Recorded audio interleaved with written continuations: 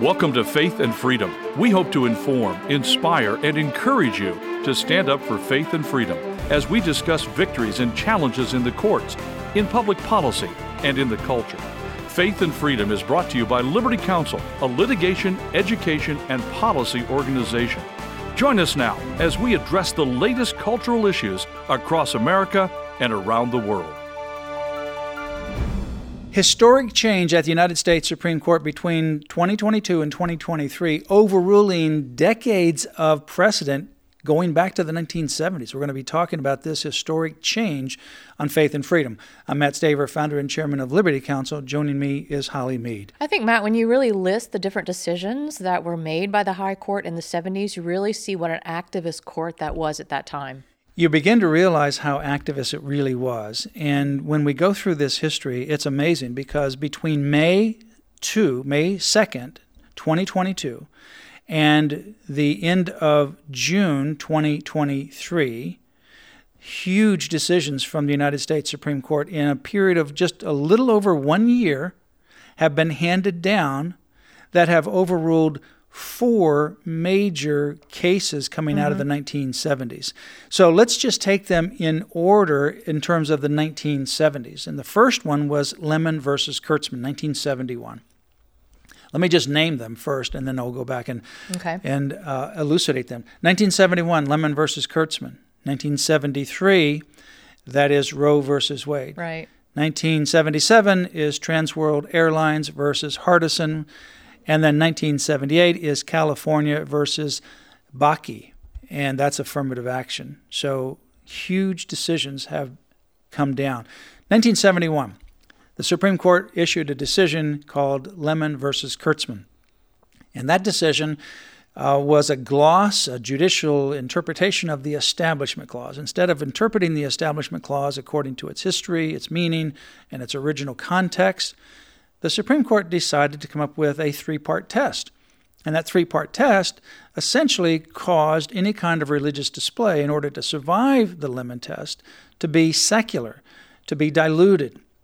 So, for example, In God We Trust could survive as our national motto because it was no longer religious, because we have used it so many times that it's lost its religious connotation, which means, crazily, if you think about it, at one time it was unconstitutional, and then we've used it so much we don't think about it anymore, and now it becomes constitutional. Right. So what kind of sense does that make? It was like the judges would pull it out when they needed it at appropriate times, they thought, right? That's right, and that's what Scalia actually said in one of his statements. Like a ghoul in the closet, they pull it out. It's like a ghoul in a late-night horror show. They would pull it out of the closet to scare school board attorneys whenever they wanted to, and then when they were done with it, they would put it back in the closet. Sometimes they would use it, sometimes they wouldn't.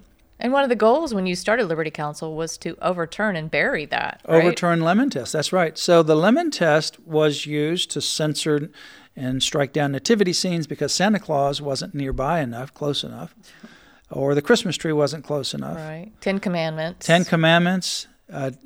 Some were struck down, some were upheld. Some nativity scenes were struck down, some were upheld. You know, throughout history, lots of different symbols, religious symbols, were struck down. Crosses. Yeah. In our case, May 2, it came down 9-0 from the U.S. Supreme Court. Lemon test was used to censor how shirtless viewpoint on the Christian flag. The Christian flag could be raised, but if Hal perceived the Christian flag to be Christian, to be religious, it's a no-go. If he perceived the same flag to be secular, it's okay. It's kind of like In God We Trust. If you really think that that's a religious phrase, it's unconstitutional. But if you think it's secular, it's okay. And 4 courts agreed with that, which is unbelievable. Yeah, that's right. Courts agreed with that. And then in the Coach Kennedy case, if you kneel and think secular thoughts, that's okay. But if you kneel and think religious thoughts, or you're kneeling for the purpose of religious silent prayer, that's banned, and all of that was based upon Lemon versus Kurtzman. So they're censoring your viewpoint, censoring your symbols, censoring your speech, your presentation. All of that was under Lemon. Between May the 2nd, our case, and then also the June 27, which is the Coach Kennedy case of 2022, The Lemon Test from 1971, 51 years of precedent, is gone. Yes. Total gone. Buried. And finally buried. And consequently, there's a huge sea change. Now, we already know about 1973. Mm-hmm. The Dobbs decision on June 24, 2022, overruled not only Roe versus Wade from January 22, 1973, but also the Planned Parenthood versus Casey from 1992. Right, that abortion is not in the Constitution and not a federal Huge decision right. in the Dobbs case, overruling the 1973 abortion decisions. They're all gone. Right. So 71 is gone, Lemon versus Kurtzman. 73, Roe versus Wade, huge decision, gone. That's because of these court decisions that came down in 2022. Then you move to 1977. That same activist court in the 1970s that was anti-religion, particularly anti-Christian, anti-life, came back to religion again, this time in the workplace.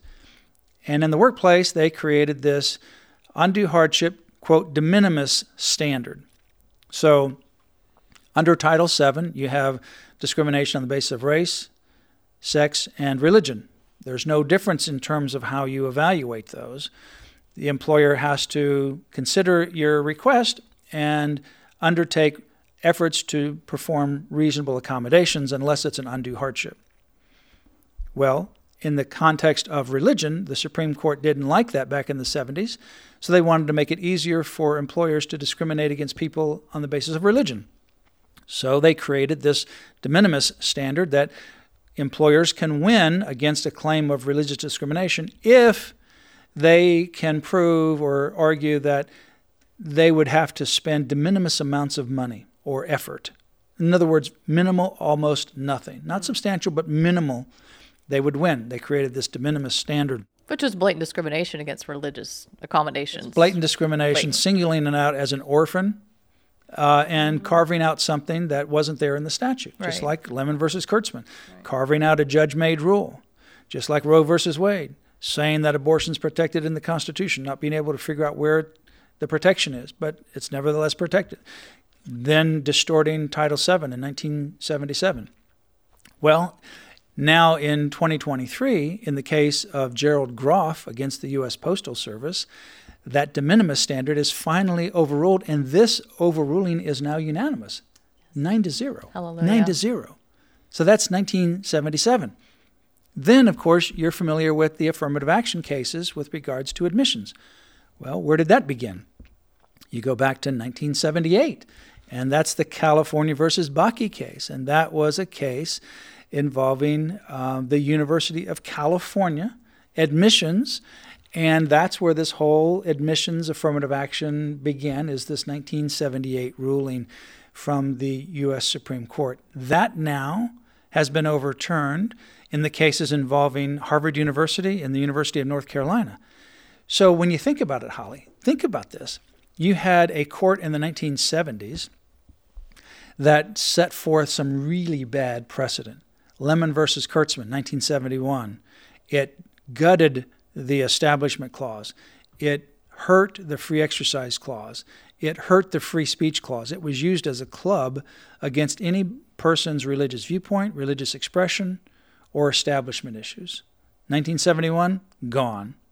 1973, abortion, millions and millions, tens of millions, over 60 million babies have been killed because of this horrible Supreme Court decision. Not just babies, but mothers and fathers, families have been decimated. Scars are continuing from that 1973 decision. That has been overturned. The case involving Lemon versus Kurtzman, we were part of overturning that with our case. Shurtleff versus City of Boston. We also wrote an amicus brief in the Coach Kennedy case. In the abortion case, overturning that, we wrote an amicus brief. It was cited in the U.S. Supreme Court. The 1973 decision's gone.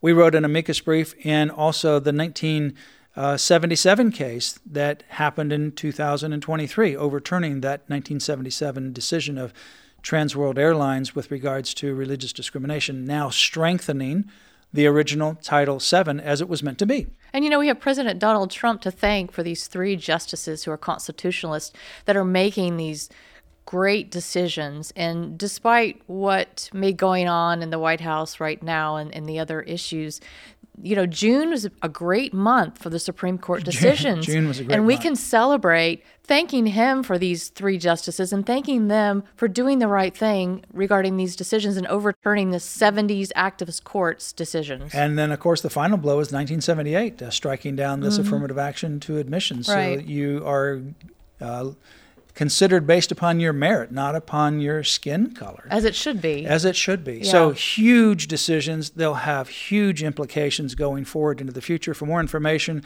go to Liberty Counsel's website, lc.org. That's lc.org. You've been listening to Faith and Freedom, brought to you by Liberty Counsel. We hope that we have motivated you to stand up for your faith, family, and freedom. Visit Liberty Counsel's website at lc.org, where you can obtain email alerts and other information to keep you informed and involved. The website again, lc.org.